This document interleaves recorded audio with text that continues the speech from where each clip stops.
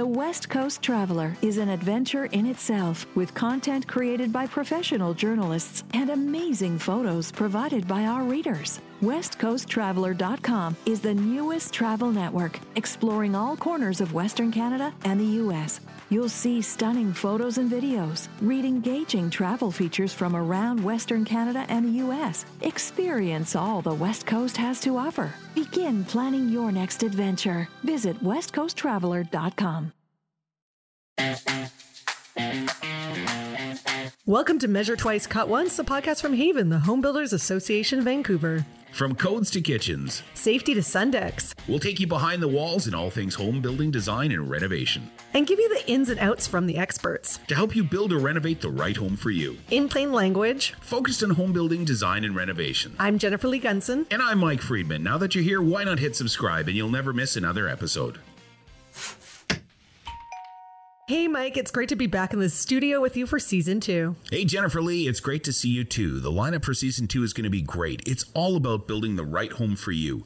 Whether you want to build a new home or want to do a partial or full renovation to suit your changing lifestyle needs, Season 2 is packed with timely building, renovation, and design advice, and of course, resources from Haven experts. Oh, and I'm so excited for this because in this season, we have two guests in the studio, an industry expert and a guest who worked on a project like the homeowner or the designer to share their experiences, tips, and helpful resources. And I'm hoping lots of fun stories as well. And as always, all episode transcripts and resources are available at haven.ca/measure twice, cut once. You know, I learned so much in Season 1, but I'm still learning a ton, and I can use all the help and resources I can get. Speaking from personal experience with 2 adults working from home, 3 school-age children, and 3 dogs, our house is busting at the seams, and my family is looking at either a full home renovation or tearing down our house and building a brand new home. I feel like you've got some exciting stories from that whole experience. I've got nothing but exciting stories. And of course, our worlds have certainly changed over the last year, like you mentioned. Mine hasn't changed too much because I don't have roomies like you, but we're all going through the different challenges and we need to know different ways to upgrade our homes and to accommodate our current live-work situations. I did get a fancy new office chair, so that helps. We need to come up with different solutions for people wanting to move out of the condo and get into more space. There's a lot of demand for building, buying, and renovating homes, of course, right here in Vancouver. And that's right in line with today's guests. We're very fortunate to have Jake Fry, founder and principal of Small Works Studio Laneways and co-founder and co-director of Small Housing BC. And joined by Richard Bell of Bell Alliance LLP, who's the director of Small Housing BC, to talk about making Vancouver's single-family lot work to create more affordable housing solutions. Thank you for having us. Very exciting. Okay, let's ask the toughest question that I always like to ask. We'll start with Jake. I want to know more about my guests because everybody has their own personal journey to get where they're going. And I find that the most fascinating thing to ask people because everyone's journey is different. So I want to know, how did you get to creating Small Works and, of course, being the co-founder of Small Housing BC? Well, it was not a direct path. And I think my perfect image that I like to talk about is I had moved to Vancouver where my wife had grown up from Toronto where we had met, and I had a small renovation company, and I was around 40, and I was working on, as one does, to get established in a town, and I was working with a crew of guys. We were doing finishing work, and now my background had been carpentry, and it was a small place of a mere 12,000 square feet. That seems massive now. Exactly. It was so small at the time. So big at the time. huge. Like, you were living in a mansion. And I was working in a bathroom. And it was a 7-bedroom house. Each one had an ensuite. And I was putting crown molding in the bathroom. And I was looking at this window, and there was a beautiful, leafy, storied kind of laneway. And this little girl walked in. She's about maybe 3 or 4 into the bathroom. She goes, "I think this is going to be my bathroom."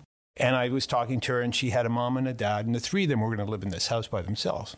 And I was looking down this laneway, and Vancouver was still, at that point, just beginning to get that price increase. And I said, I could fill this whole laneway with beautiful little cottages, and everyone would have an appropriate size house. And it just seemed such a contrast to the situation I was in.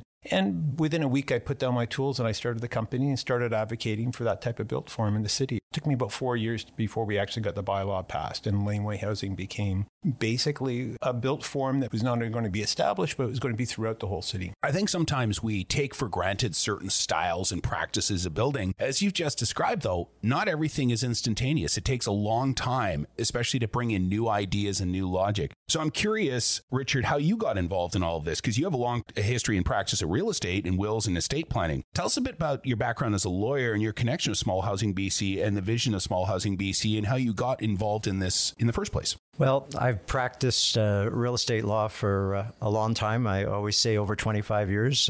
Probably I could say over 30 years as well. And so I've really sort of been part of that market that's been constantly changing, and Vancouver and the surrounding areas getting more and more expensive. So I have a family, and we're very family oriented. I think I got started with Small Housing BC because Jake phoned me one day and said, Richard, we need some money. And a small group of us, I think it was really 3 of us, who put together a fund to do some research around laneway housing. And what was fascinating about the research was that people were opposed to laneway housing primarily because they were opposed to change.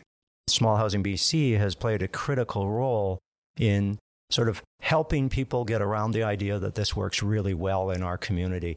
And what happens is you get different people moving in the community. Young kids are now growing up in our regular communities throughout the city. So as I think everyone knows, I built a family compound, and we'll probably talk a little bit more about that as we go forward in this program. But it's an exciting change in the city. Jake and Small Housing BC have worked hard to make that change take place. Now we just need to have a little bit more support to take it to the next level by the community and by the city. Right. And actually, Richard, we touched a little bit on the family compound. I did take a look at the video you did with CTV last night, and it was gorgeous to tour through all the little homes. Can you explain the process of that? And of course, I know there's a story that maybe the viewers don't know of why you guys decided to do the family compound. It took some time, but the key for us was to ultimately create an environment where my kids could live in Vancouver. And I wanted them to be able to have some grass for grandkids to play in. So what we built was effectively, I refer to as effectively a duplex, although you can't have 2 front doors, which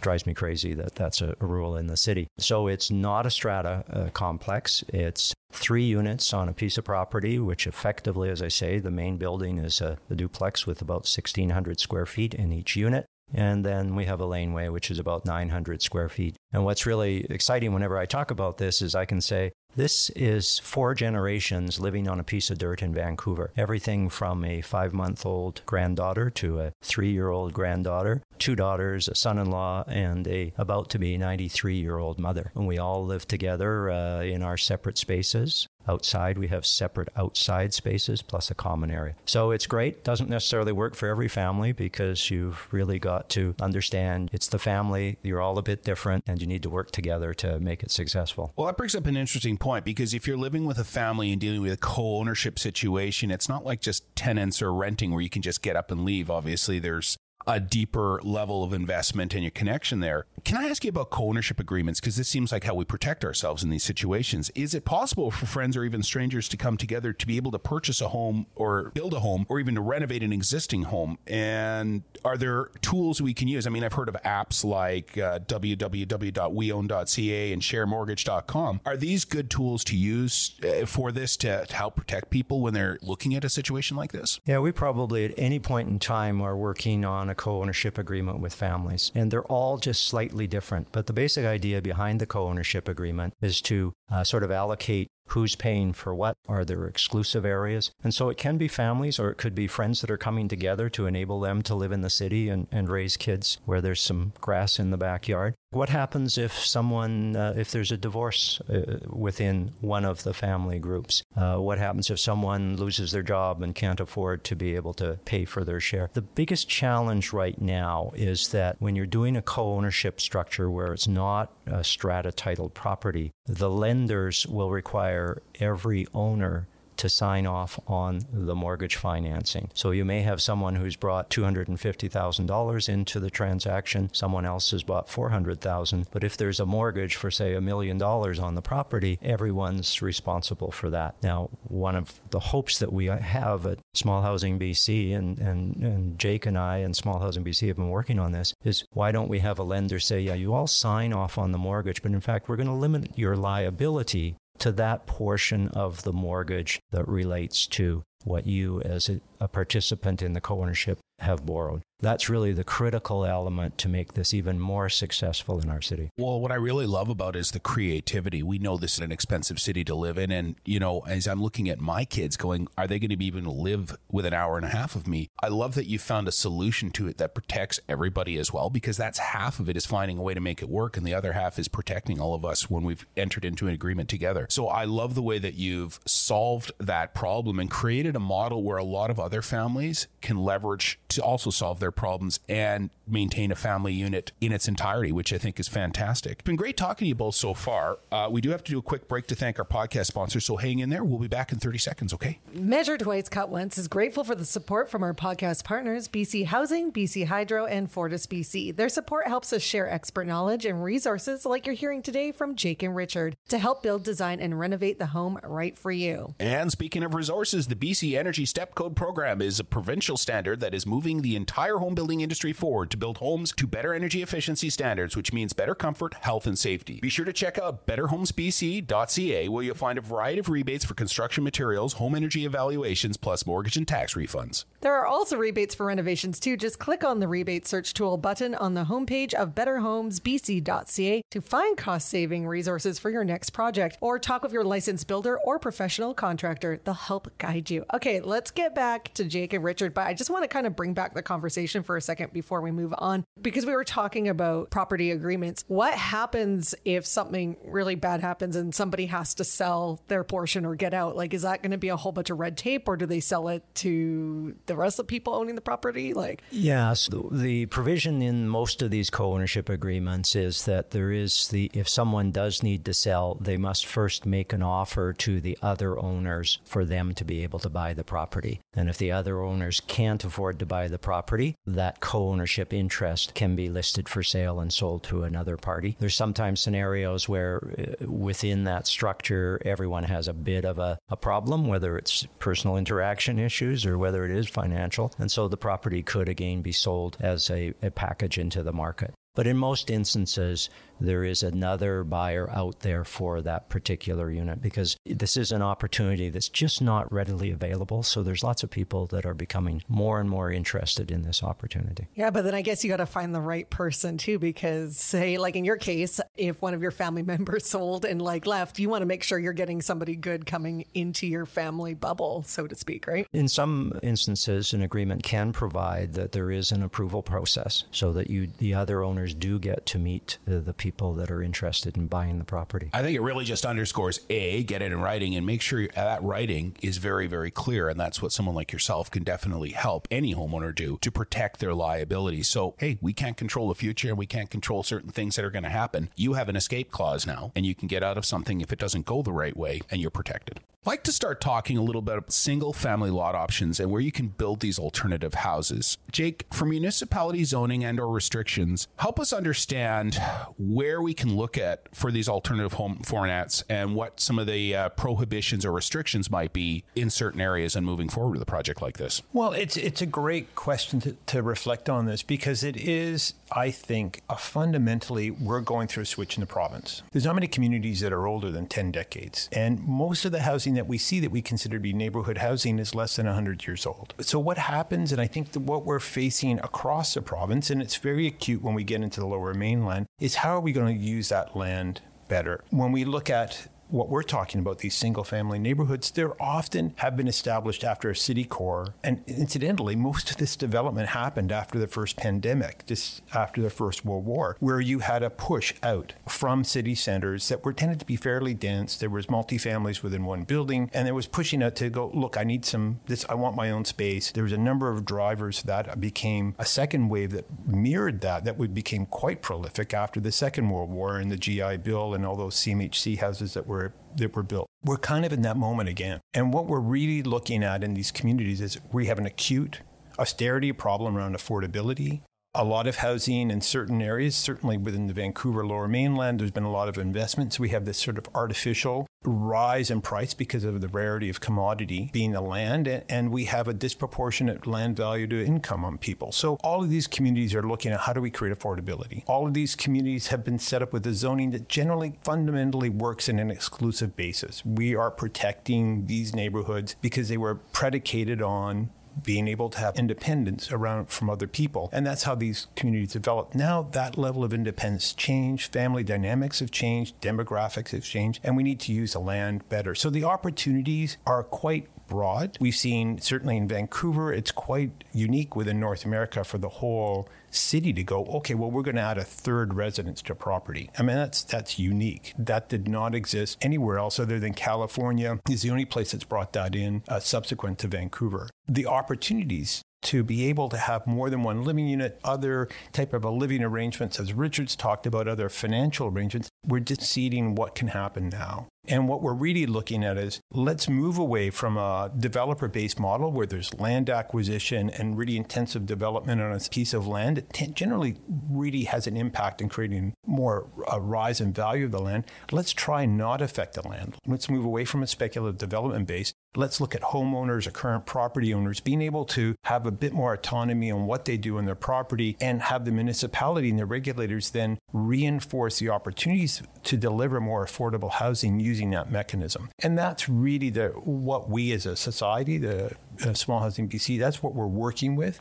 And I would say there's no specific opportunity beyond what we've seen with the addition of coach houses, laneway houses, but it is something that's just beginning to come into its own. We start to see some more co-ownership happening in multifamily. Now we're going to hopefully start to see that happen as Richard's done with a family compound. We've seen people start to embrace laneway housing. Now we're probably going to start to see that, even if not formally be an ownership model, we're seeing that more and more that's coming about. And I think that's where our discussion starts. And then where it moves forward to is other things that we've been developing where let's add 5 units to a property. Let's not increase the square footage a lot, but let's make those housing units more appropriate. People need about 1,200 square feet, 800 square feet, and let's take that extra land value and start to subsidize some of the housing prices on that property.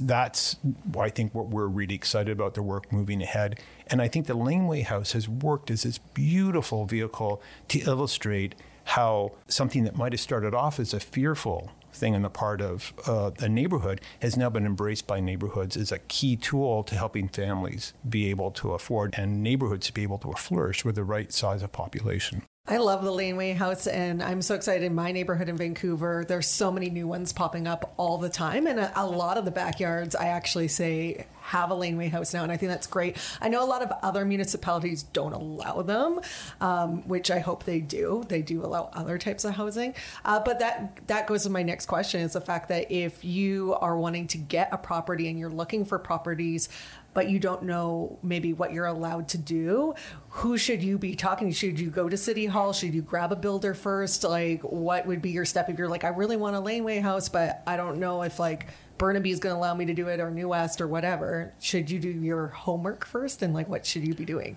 Well, homework is always good, for sure. And you know, I think that it's probably not a single source.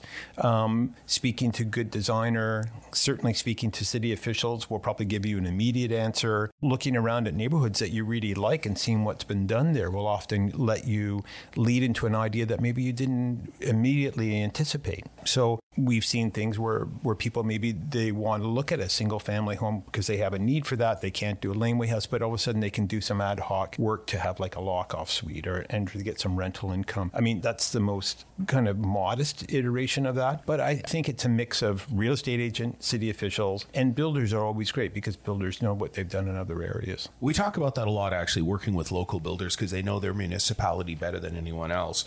And we want to point something out, too. We're in Vancouver. This is where this is being recorded, and that's currently allowed. I live in South Surrey, it's starting to become common practice there. But it is not in every municipality yet. And that's why you do want to work with a local builder and take advantage of some of the resources available, like Small Housing BC. Because you've got to remember, at one point, it wasn't allowed in Vancouver either. And it took the efforts of people like yourselves to make it so it was allowed and open up these new doors, literally, to housing for people who may not have had access to housing before. So there are a lot of resources out there. Richard, I want to direct this at you. I know we're talking Vancouver very generally, but can you maybe take us up a few feet and have a sort of a broader view of things and help us understand what is allowed under zoning for multiple ownership? And can you stratify lots or subdivide when it comes to basement suites or duplexes or multi-unit properties? Sort of just give us the lay of land to where we stand right now and where the limit is. I just want to sort of jump back to that last discussion, because I think the message that something like this podcast can do is to reach out to people who are listening in their communities. And if their community is not supporting these initiatives, speak up, talk to the local politicians, because there is a wave happening, and we just need to continue to build that wave so that there are more opportunities. So the big challenge is, and I think the city of Vancouver, Jake, I'm looking at you, it was about 2 years ago where they said basically everything can be a duplex. But they then said, but yeah, if you got a duplex, you can't have a laneway. And I think there was some concern, again, around driving the value of the dirt up too quickly. So one can only hope that there's another stage coming, which they say, yes, you can have a duplex and you could have a laneway, or you can actually get a little more density and incorporate some affordability covenants into that opportunity for additional density. So, you can have, a basement suite in most houses, and think back many years for some of us that have got gray hair like me is, oh my God, someone had a basement suite. That was against the bylaws. And there's still municipalities that have restrictions on having a basement suite. So really, when you're doing something like the co-ownership model, currently there isn't the opportunity for stratification of the sort of project that we've done. There are some opportunities around heritage homes where you could actually create a separate strata unit, which it may look like a laneway, but it can be a strata unit. There's some challenges around that because the bylaws require a whole bunch of money to be invested into the heritage home. And so that's a bit of a barrier, put sprinklers into the heritage home. So unfortunately, this is all about baby steps. So Jake and I hope that the city becomes an adult and starts taking adult steps forward. So each municipality is different, but there is a movement that's going across Canada, throughout the U.S., where they recognize this is the way to go for the future to support affordability in their cities. And I don't think it's just opening the mind of the city, like you said before, opening the mind of the people and getting the people to talk to the politicians to get these types of housing into the municipality. Because that's the thing is, like, I grew up in a duplex, and I remember so many times people were like, oh, you're living in a duplex? Like, that's awful. And I was like, no, it's actually looks exactly like your home. It's the same size as your home. It's just attached to another home. So I think it's getting that idea of like, hey, it's okay to live in a laneway house. Like, no one's going to look down at you for living in that or living in a basement suite. Kind of wrapping everybody's heads around these ideas and getting them to accept that it's okay. And let's talk to our politicians to make this happen, because then we're going to get more people into housing, and that's what we want, right? But also get this idea out of our heads that, hey, each of us as a family unit is going to have a square of property with nice green grass and an individual house. That's done by 2050.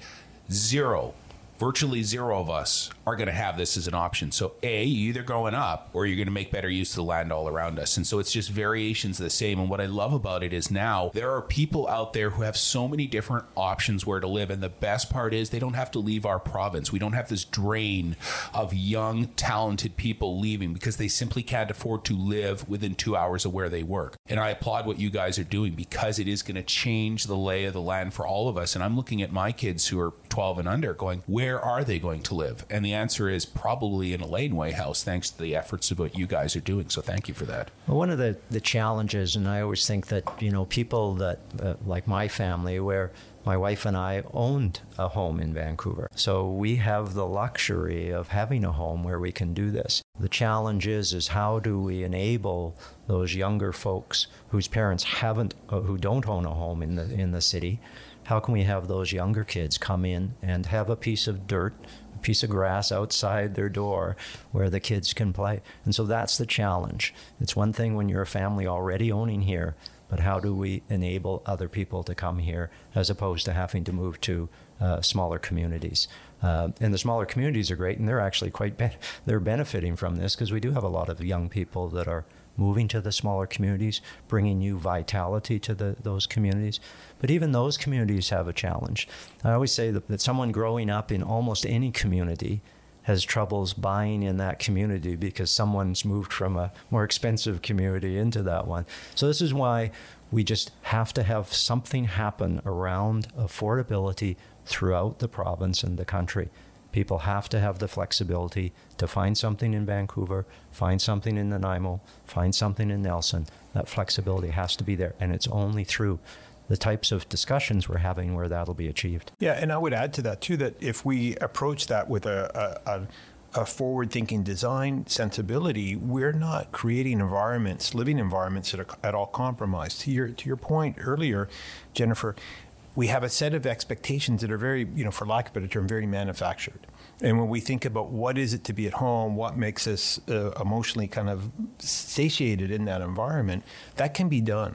That is very achievable. And we tend to actually need less than we think we do, but we're not compromising. We often set a definition with small housing BC, like what is small? And we like to talk about, well, small is just enough. Small is having an environment which reinforces who you are, makes you feel good to be there, but has no excess. And that's really our definition of small. And we feel that we can really add a lot of households with that philosophy, and we can have those communities somewhat unchanged. Yeah, and like you said, they can be beautiful. Like, small living does not have to be this thought that you're like, oh, I'm going to be cramped up and it's going to be ugly, and it's not the truth. Like, I remember watching this a long time ago, but Oprah went to Denmark and looked at a professional's home, and it was, you did stairs up, and it was this beautiful modern space. And it reminded me a lot of homes on your website when I was looking last night. It's like, these homes, you would never be able to tell that they're small homes. They're gorgeous and modern, and it's just enough space for whoever wants to live there. That's the trick. So when you're designing a small home for someone, what is the process like? Is anything different from building a bit bigger home, or are you thinking more of the functionality of storage or anything like that? Well, a good analogy I like using is sailboats. If you've been in a well-appointed sailboat and you have everything has its place, and some things might actually do more than one thing, you somewhat have to use that lens. For us, millwork's always been a big thing, and that you have some versatility with millwork, but at the same time, you still need to have, okay, this is my entrance, and that's my hearth of my house, and this is where I sit down to read. Might also do some double duty. It's where the kids, do their homework, or that might also be the place that you set up to do some ironing. But everything has a function within the house.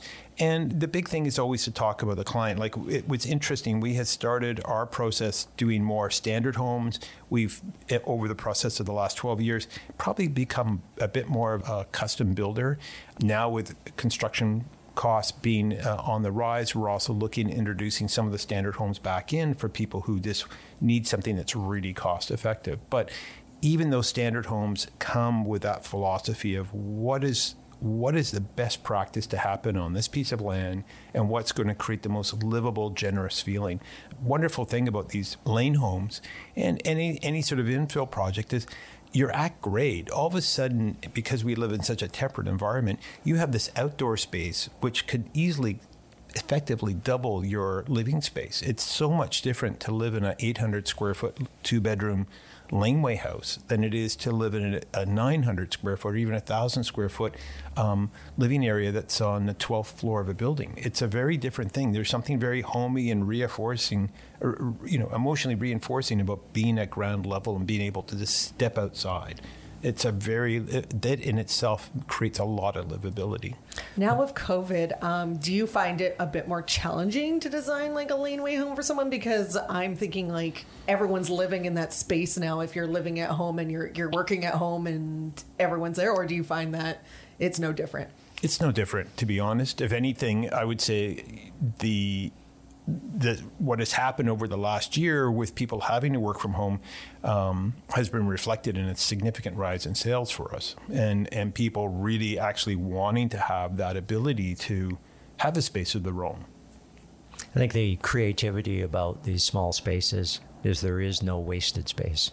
You know, oh, we've got this little space that's 2 feet by 4 feet. Let's just put a little door on it, and people can store things in there. So that's what amazes me about the project that we undertook is there is no wasted space, which is absolutely critical for families. Are there design principles you guys use creating a smaller space that would be different than if we were building a traditional conventional house? I think so. I think and I think actually this working off what Richard just mentioned around no wasted space. I remember back in the 90s, you couldn't go into a house without someone wanting to initially say, I want to tear down this wall. And you ended up with these ground floors on homes that had a formal dining room and a kitchen and maybe even a den. All of a sudden, instantly became one room. And if you went back and talked to those people, they would often say, shouldn't have taken the wall out. Because all they ended up doing was buying a bigger couch. And there was all of a sudden nowhere for someone to go and have a quiet read of a book because someone's cooking dinner or the kids are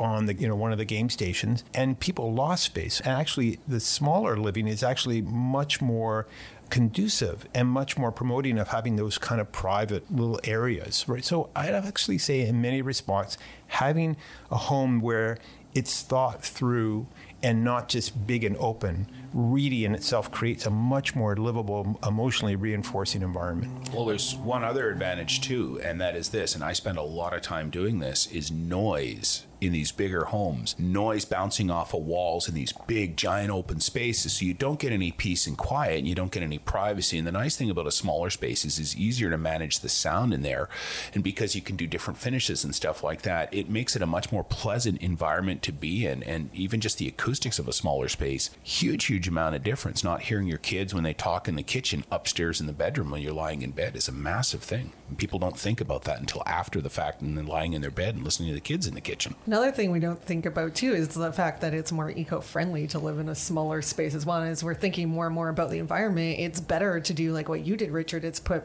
more people on your property instead of like building a whole bunch of huge homes and then maybe having one family live in there. So it's things that we need to think about as a society because, COVID has kind of got rid of global warming. Not too many people talk about it at the moment, and it's something that we need to think of as we're doing in a lot of the cities, like we mentioned before, putting in step code and everything else, and promoting more of green building. But I think I love Jake's phrase, just enough. And I think there is a growing mindset of people saying, I don't need this. I don't need the big. I don't necessarily need that fancy car.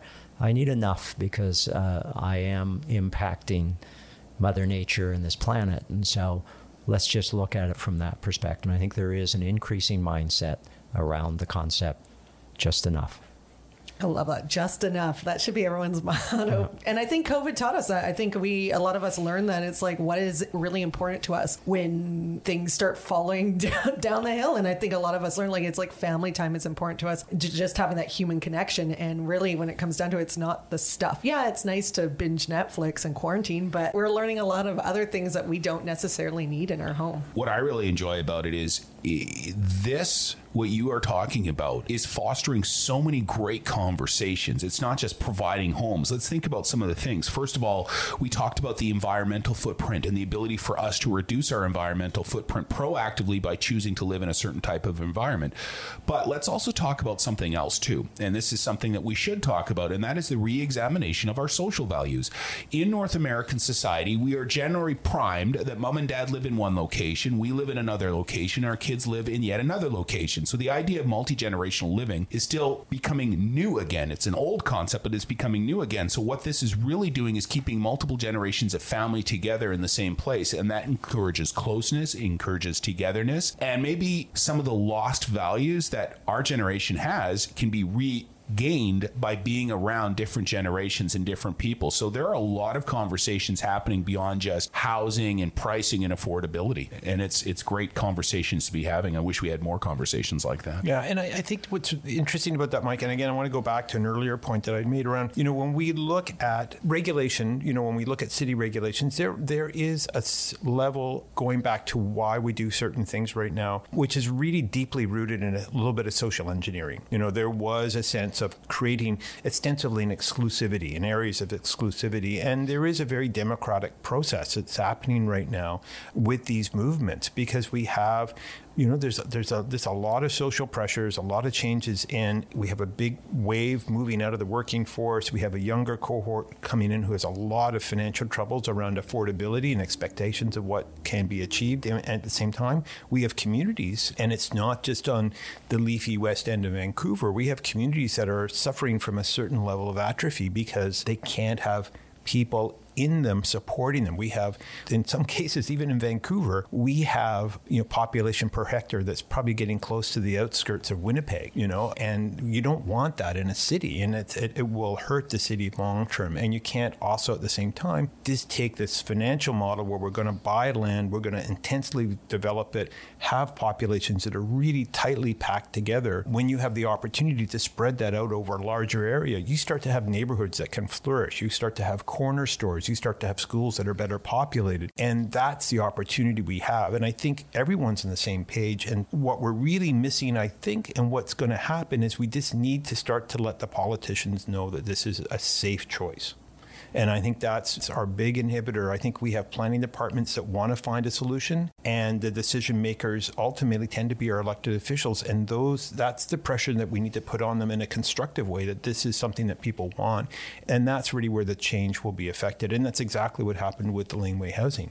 We started off initially selling little 10 by 10 sheds. People could have home offices. Everyone wanted to live in them. And within the course of 3 years, we were able to mobilize enough people using social media, using open houses, using public forums, that it became a very safe decision for the politicians to go, not are we going to do this, we're going to do it citywide. And doing it citywide, they mitigated what can happen in certain neighborhoods where you go, well, you can do it there, but not there. And then that has an unintended consequence of affecting land value.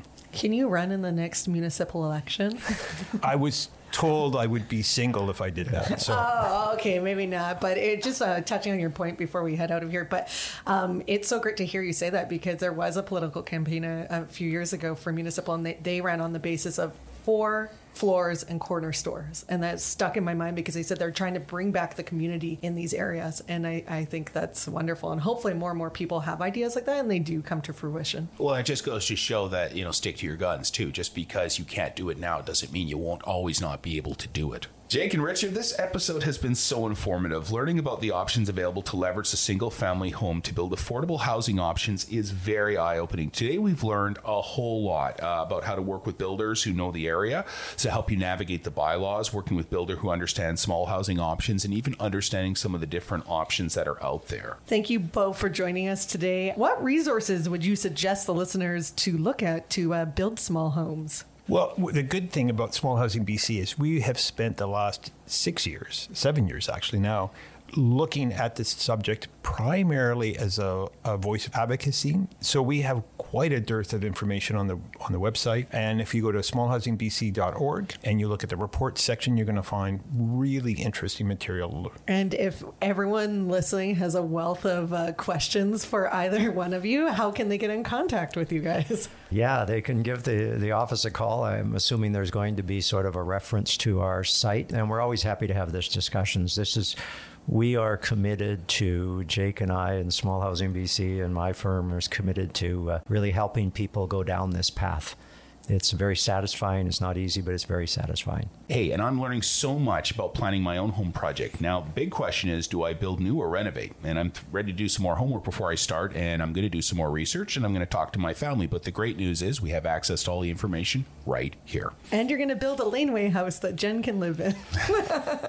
There you go. And speaking of homework and making your homework for you, be sure to join us next week as we talk with Todd Best of Best Builders and his client who built a home for a family member who uses a wheelchair.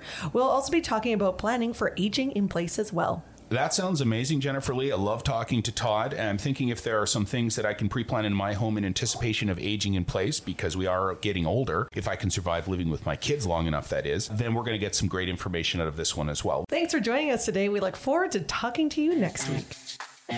This has been Measure Twice, Cut Once, the podcast from Haven, the Home Builders Association, Vancouver. Thanks for joining us today. For notes and links to everything mentioned on today's episode, go to haven.ca/measuretwice, cut once. Follow us and review us to help empower homeowners like yourself to make the right decision the first time. Until next time, this is Mike Friedman. I'm Jennifer Lee, reminding you to measure twice and cut once. From hidden local hotspots to outrageous wildlife rescues and trend-setting hotels, WestCoastTraveler.com shares the latest travel news from your local community and beyond.